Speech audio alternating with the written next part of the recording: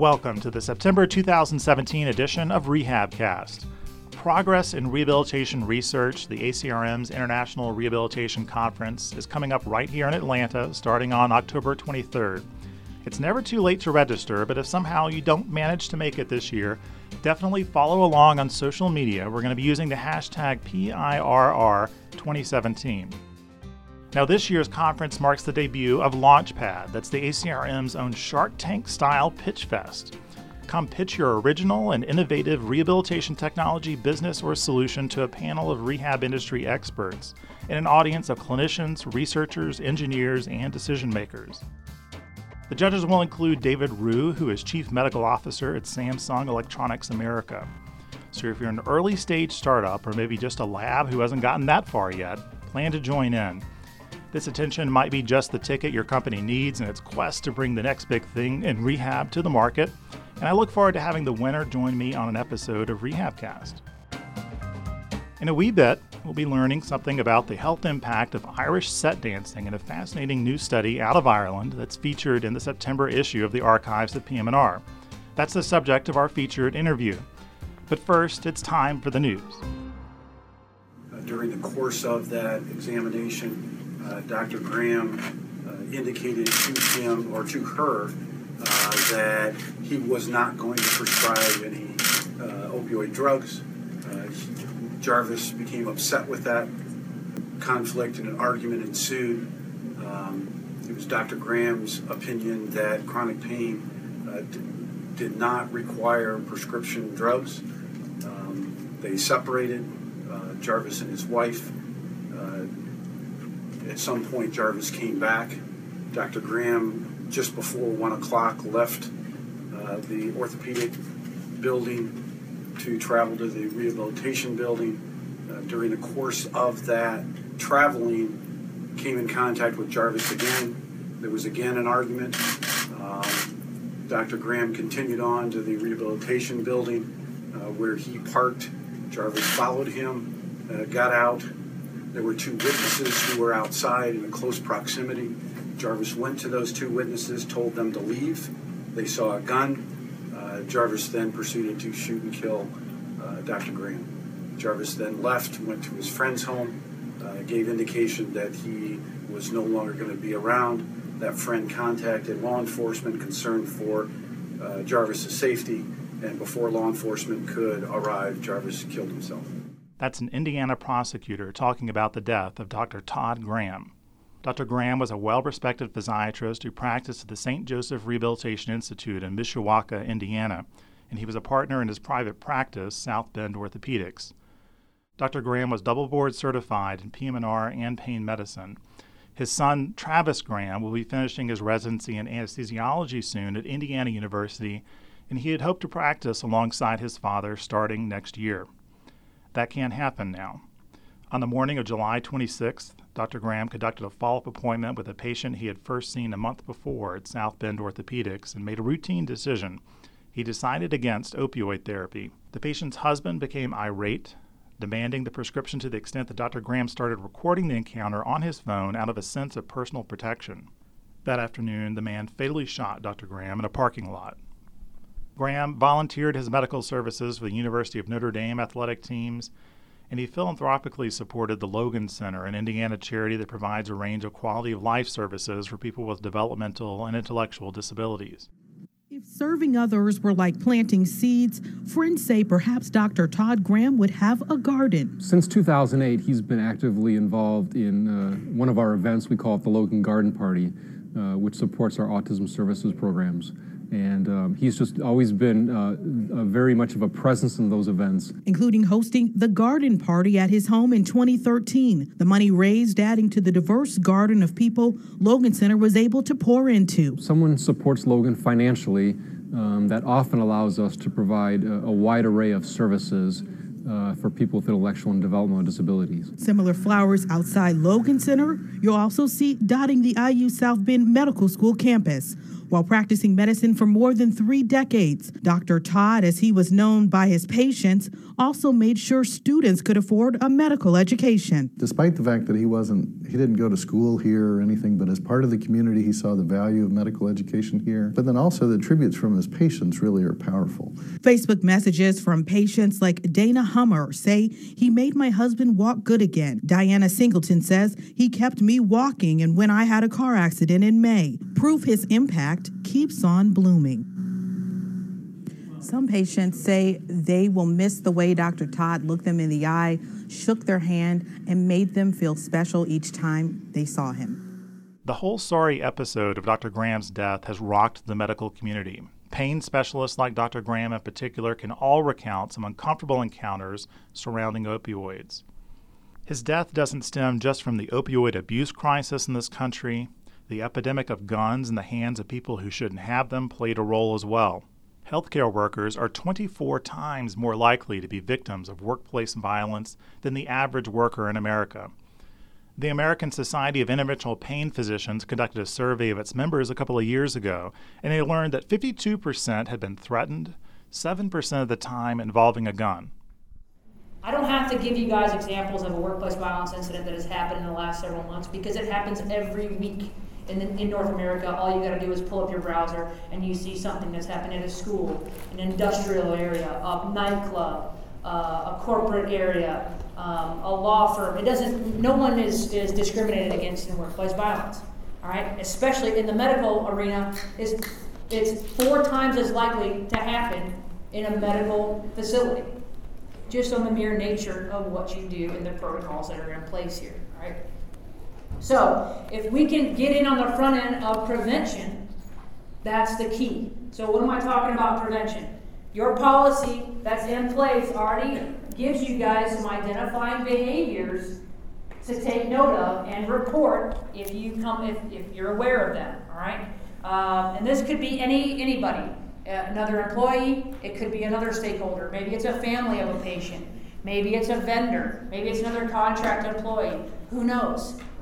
Report actions that are intimidating, hostile, threatening, any of those types of behaviors. Report them up the chain of command to your supervisors or to anybody in the HR team. That's audio from the main auditorium at Shepherd Center where I work.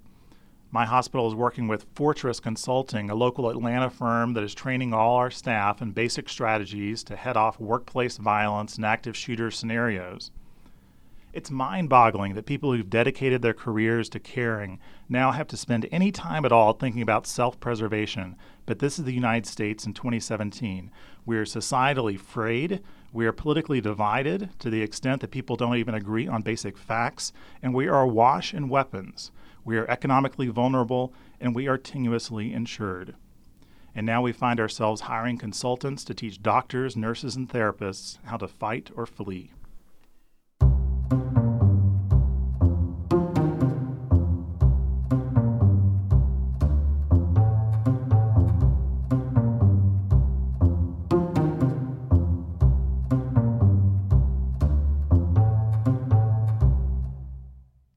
Another high-quality paper confirms the benefits of exercise on getting a good night's rest.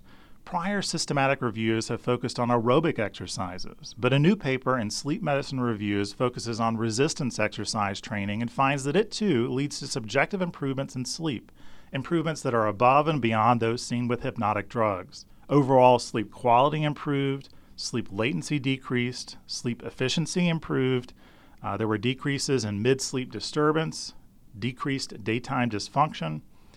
There's only one study that showed clear objective improvements on sleep EEG, but that study showed fewer nighttime arousals in a shorter amount of time in stage 1 non-REM sleep. That's less time in light sleep where you're easily aroused. In older adults who are doing resistance exercises 3 times a week, they're seeing moderate to large beneficial effects on sleep quality and daytime function. Now, mind you, chronic pharmacological management of insomnia in older adults increases morbidity and mortality, so exercise has just the opposite effect. In general, it appears it doesn't matter whether you pick aerobic exercise or resistance exercise, do what you like, and recommend your sleepless patients pick whichever they like. The more vigorously you exercise, the better you'll sleep. The combination of resistance and aerobic exercise doesn't seem to work any better than either modality alone. Why does exercise work for sleep? Well, the authors point out that sleep disturbance is a major feature of depression, and exercise is certainly well known to help alleviate depression. Neuropsychological measures generally improve with exercise as well. Now, certainly the physical changes in energy expenditure, pain relief, and even body temperature changes could all be having an effect too.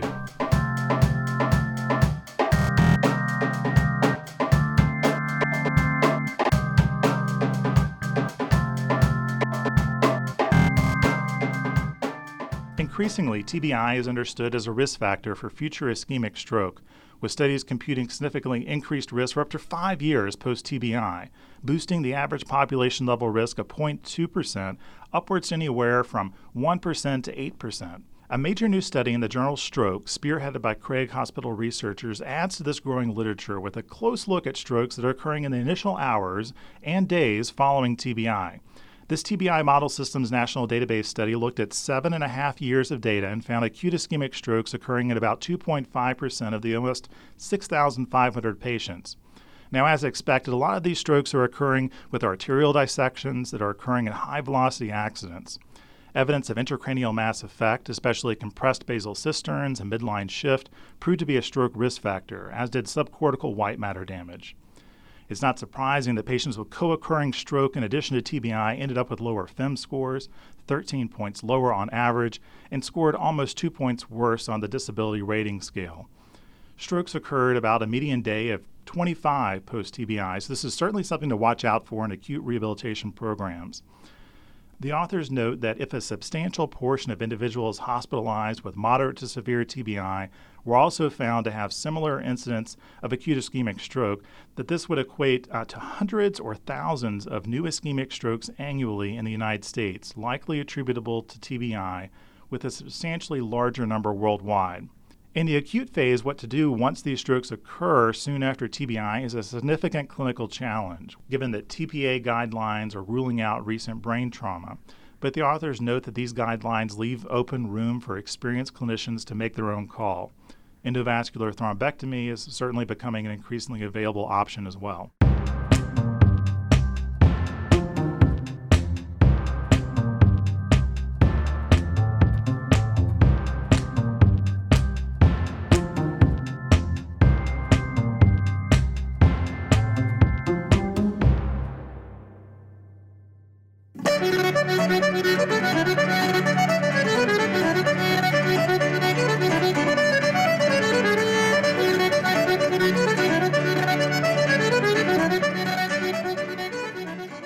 And now it's time for the September featured interview. Joining me from Limerick, Ireland is Dr. Joanne Shanahan. She's a PhD physiotherapist at the University of Limerick and a longtime dance instructor who's turned her interest in dance to the subject of her research as well. She's a postdoc at Limerick's Department of Clinical Therapies. Joanne is a lead author of Dancing for Parkinson's Disease, a randomized trial of Irish set dancing compared with usual care. That's published in the September issue of the Archives of PM&R. Joanne, what interested you about Irish set dancing in particular? I suppose I've been set dancing all my life. I started set dancing when I was 5 years of age, and I've been dancing since. And it's an activity that I really, really enjoy. So when I got the opportunity to actually do research and marry my skills in physiotherapy with my love for dancing, I just really flew at the opportunity to take that up and see if I could bring the same joy to other people. So you were teaching people how to set dance as an instructor as well, long before you got involved in clinical research. Yeah, I was. I was teaching set dancing when I started teaching set dancing when I originally started my undergraduate degree in physiotherapy. Previous to that, I was just dancing, but I started teaching dancing when I started going to university originally.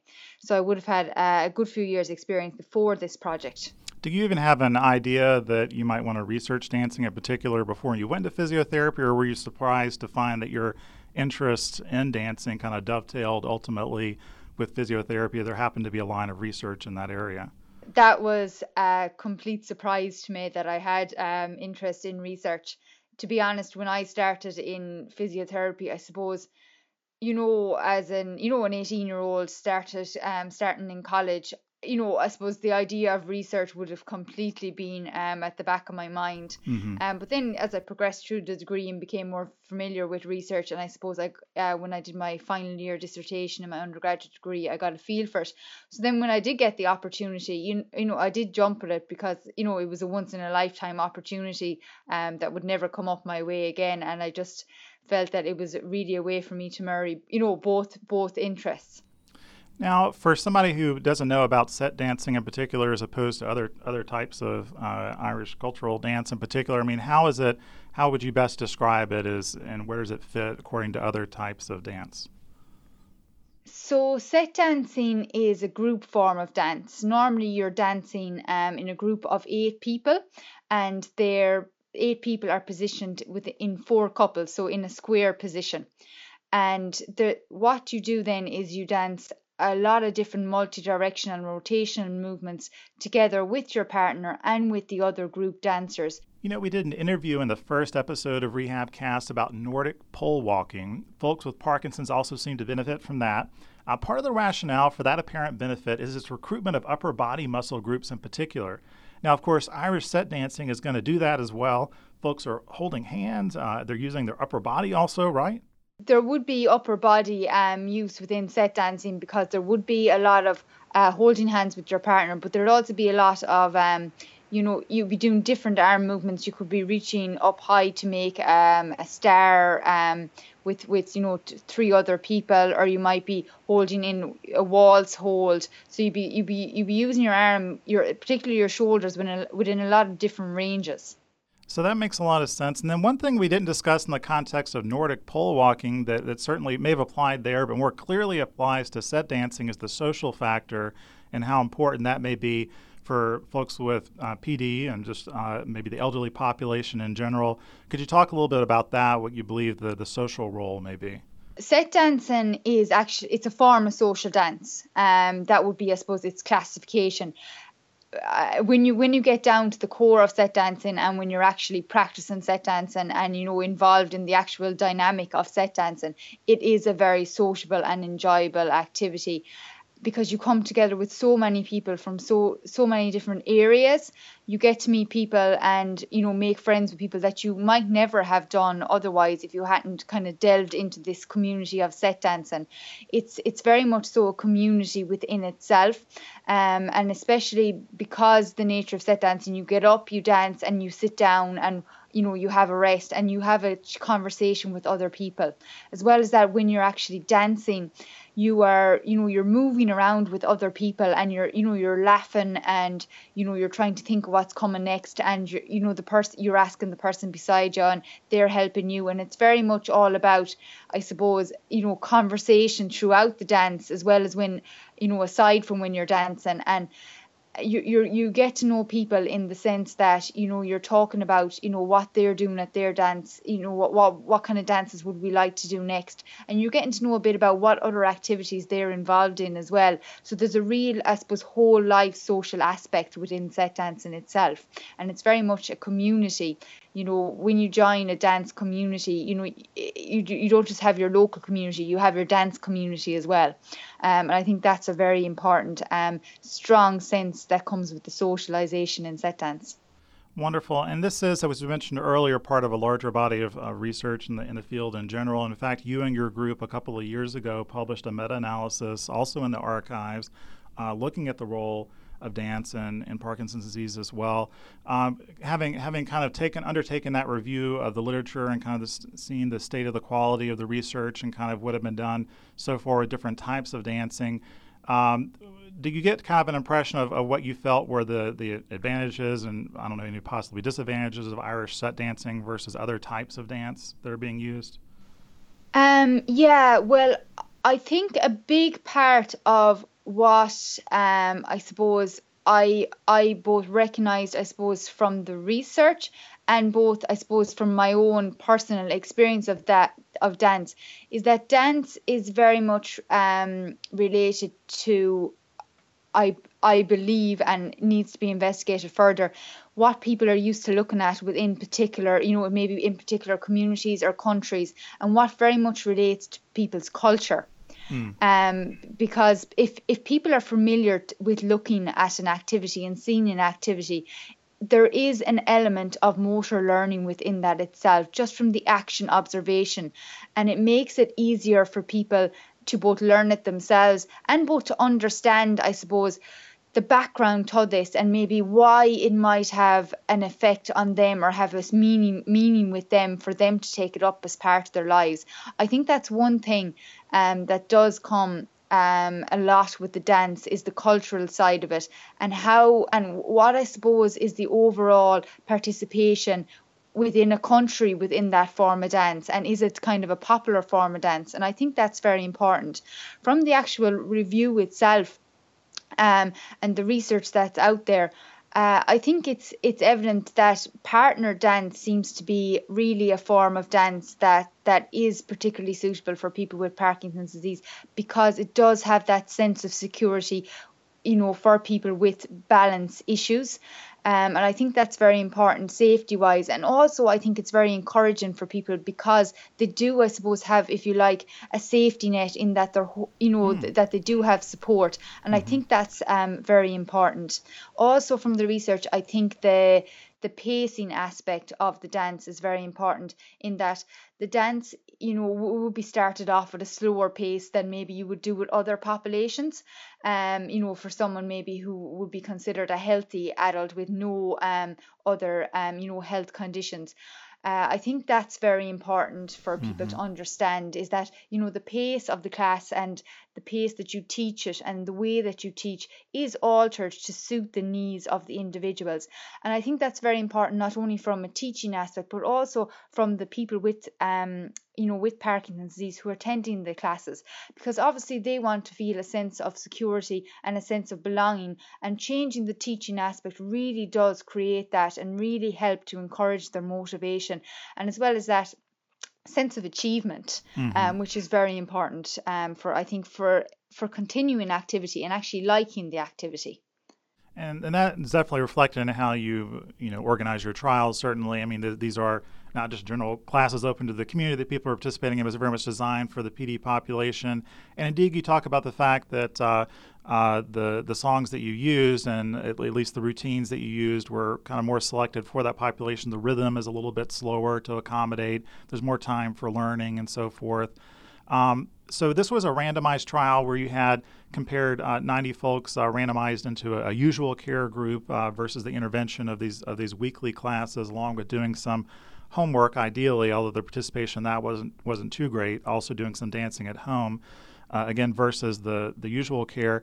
Now, the usual care group, it sounds like there wasn't anything too fancy in that, from what I could parse out. Could you describe that? Were they asked to do anything in particular? So usual care just consisted of their usual medication treatment. There was no additional therapies that the usual care group received during the actual intervention period.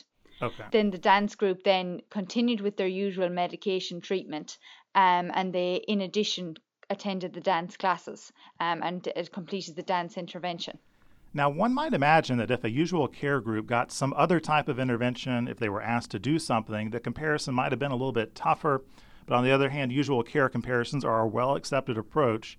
What do you consider the pros and cons of the usual care comparison? I suppose the pro is that you have a baseline. You have just the usual, the normal day, and you can compare to that. But a con is very much so that, I suppose, keeping up the motivation to continue in the trial and come back for assessments, it's much harder if, I suppose, there's a gap in contact between the research team and the participants, and that is something for consideration in future future studies, about how can we motivate people to continue to participate, if they are in, I suppose, allocated to the control or the usual care group, or, that group that's not the actual, I suppose, a group, the intervention that you are examining the effect of. And I think it's a very hard thing with randomized control trials in general to get that balance of we want to compare to normal, but we also want to, keep people involved in the study as well, and I suppose entice people, I suppose, to take part in research, because ultimately research is what is going to drive, healthcare forward. This was a smaller trial designed to assess the feasibility of a larger trial, but even within those constraints, you saw some useful results, including Parkinson's disease rating scale improvements with a trend towards significance in that. Both groups also saw some improvement in the quality of life measure. How do you explain that both groups appear to have seen some benefit there, given that the usual care group didn't get a particular intervention? Well, I suppose there's always going to be things outside the control of a study that, you can't control, and, you mightn't always know the true answer. But I suppose it is possible that when the control group came back, they were going after their intervention, they were going to be after their 10-week usual care period, they were offered the set dancing intervention, and they knew that they were going to be starting to get that. So it could be that, they were actually looking forward to actually starting the intervention. It's possible, we can't say that for definite or anything, but it is, I suppose, a possible, answer for that. And maybe even just some of the placebo effect of interacting with the fantastic research staff. They were just energized. Exactly, yeah, there's a placebo effect as well, yeah. One difficult measure you had there was this attrition rate being significantly higher than you were shooting for. You wanted ideally less than 20%. It was over 40% in both groups. What are your thoughts about that, and what you could do to get that down? Yeah, well, I think a big part of getting the attrition rate down would be maybe education. So educating patients about the importance of research and why it's important to actually participate in research, and try and continue your participation in research. With when you are doing research in a population who does have a progressive condition, dropouts will be expected as well. Because it's the progression is variable, and you will have people who do maybe become ill for different reasons, and that. But I think education is a big part of it. Also, as you said earlier, maybe it might help to bring down the attrition rate if particularly if people understand the importance of the actual assessments and the benefit of the assessments even to them, and to overall research evidence, because a lot of our dropouts did happen at the assessment stages as opposed to during the actual intervention, the 10-week period. So I think that's very important. Yeah, and I suppose maybe that could be addressed by augmenting the study design somehow so that something is occurring a little bit more during the assessment phase to keep them coming back. Again, you mentioned certainly the attendance rate for the classes was very high, 93.5%, which is even higher than some other dance trials. So people who were doing it clearly did enjoy it and keep coming back. Yeah, that was very evident that people really did enjoy it and keep coming back. And what was very evident, I suppose, from looking on, is the difference, for me, in the people when they started and finished the trial. The difference in, I suppose, how happy they looked. Just as an onlooker, being around these people, that was very striking to me. Wonderful. Yeah, I'm sure you guys had a lot of good experiences in terms of conducting the trial, interacting with people, and kind of seeing the soft benefits, as it were. You are very, very interested in conducting a larger multi-center, even international trial. How is that work going? What do you think about the prospects for getting that done? Yeah, well, currently we are in, I suppose in the middle of starting to organise future studies, and we're interested, in continuing our research in people with Parkinson's disease on a larger scale, and also interested in looking at other populations as well. So I suppose it's quite a busy time in a research planning stage for us, and hopefully everything will progress on for us. You have done trials just in the elderly population separate from Parkinson's. How do you feel that the ease of conducting that research, or any changes there, or any changes in the outcomes that you were seeing in just kind of more of a general versus Parkinson's population? Yeah, well, I suppose the research I would have been part in older adults was with adults aged over 55, looking at long-term dancers versus non-dancers, balance, quality life, and functional fitness. So that would be the research I would have done. So it would have been a very different experience in that, you know, it was just a once-off assessment of these individuals, so it was a comparison group. So I think at this stage it would be, I suppose, impossible for me to say what it's like running a trial with, you know, two different populations, you know, an RCT trial. But I suppose that'll all, I suppose, come in the future when we start to investigate different populations, and we can look at, you know, maybe some of the differences across populations, and maybe, you know, there is a qualitative piece there, you know, maybe a focus group design or something, looking at, you know, where you actually speak to different populations about their experience of taking part in trials, so that we can start to improve on attrition levels, you know, right across the board, randomized control trials, and I suppose help to make them, I suppose, more participant, I suppose, friendly, maybe, if you like. Now, this trial, everything occurred in Ireland, although I see you have some participation with a researcher from Italy and another from Australia.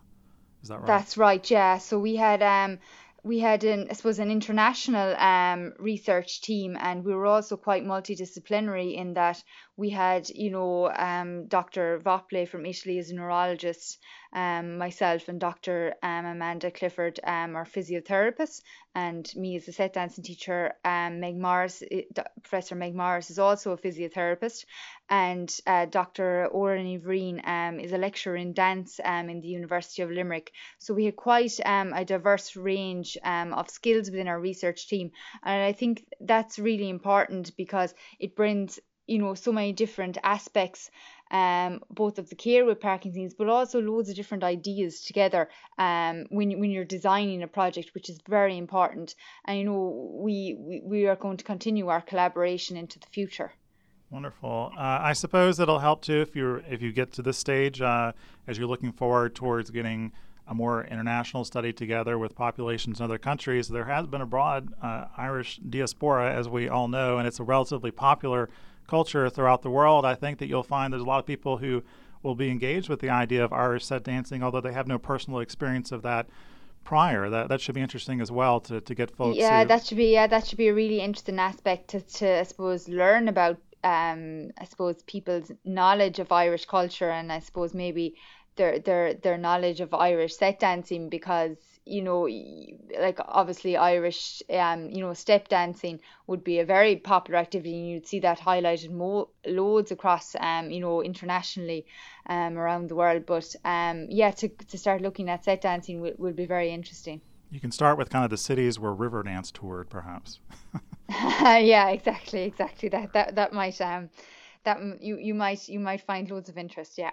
Joanne, I also understand that you're making an effort to get the word out and educate about Irish set dancing for Parkinson's disease. Well, I suppose just as part of my own PhD research, what I actually did with all the research that I conducted was I developed an educational resource for Irish set dancing teachers to help them and inform them about teaching set dancing to people with Parkinson's disease, because I suppose there are set dancing classes in Ireland for people with Parkinson's disease now, as well as the UK and in Italy as well. So what we wanted to make sure was that set dancing teachers were informed and about Parkinson's disease and about the modifications that needed to be made to the class. So I developed an evidence-based educational resource, both using the evidence that I had gathered along with evidence from other research papers, and also we spoke to individuals with Parkinson's disease and set dancing teachers to find out a bit more about what they wanted from set dancing classes and the information gaps as well, in particular, that set dancing teachers had. So we developed this educational resource for them. So it contains information, you know, on Parkinson's disease, how different symptoms might affect set dancing, and different modifications and suggestions for actually teaching set dancing to people with Parkinson's disease, to make it, I suppose, a simpler process for the set dancing teachers. Yeah, I downloaded that document, and yeah, it's very well done. Good graphics and everything, and it's definitely something people need to know about. Where can they find it online? It's on the University of Limerick, so the institutional repository, and it's freely available. So if you, I suppose the easy thing would be to Google my name along with ULIR. And that will bring it up. It should bring it up the first thing on Google, and you'll be able to click in and you'll be able to access my different research articles along with the educational resource. Wonderful. All right. Well, thank you very much again for joining me today, Dr. Shanahan. This is, again, very interesting research. I'm looking forward to seeing what comes next. It's certainly an enjoyable social activity for all different types of people to engage in. It makes a lot of sense for the Parkinson's population in particular. Again, thank you. No, thank you very much. Thanks.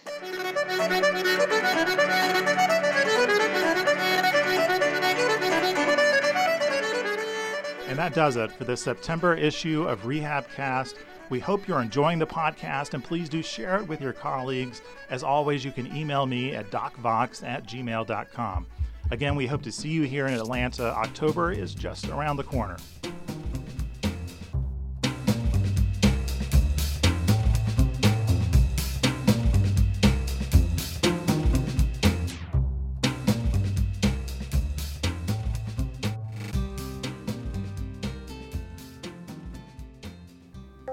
This podcast is brought to you by ACRM, the American Congress of Rehabilitation Medicine. Don't miss their annual conference coming to Atlanta, October 2017, the largest rehabilitation research event in the world, and it's interdisciplinary. Visit acrm.org.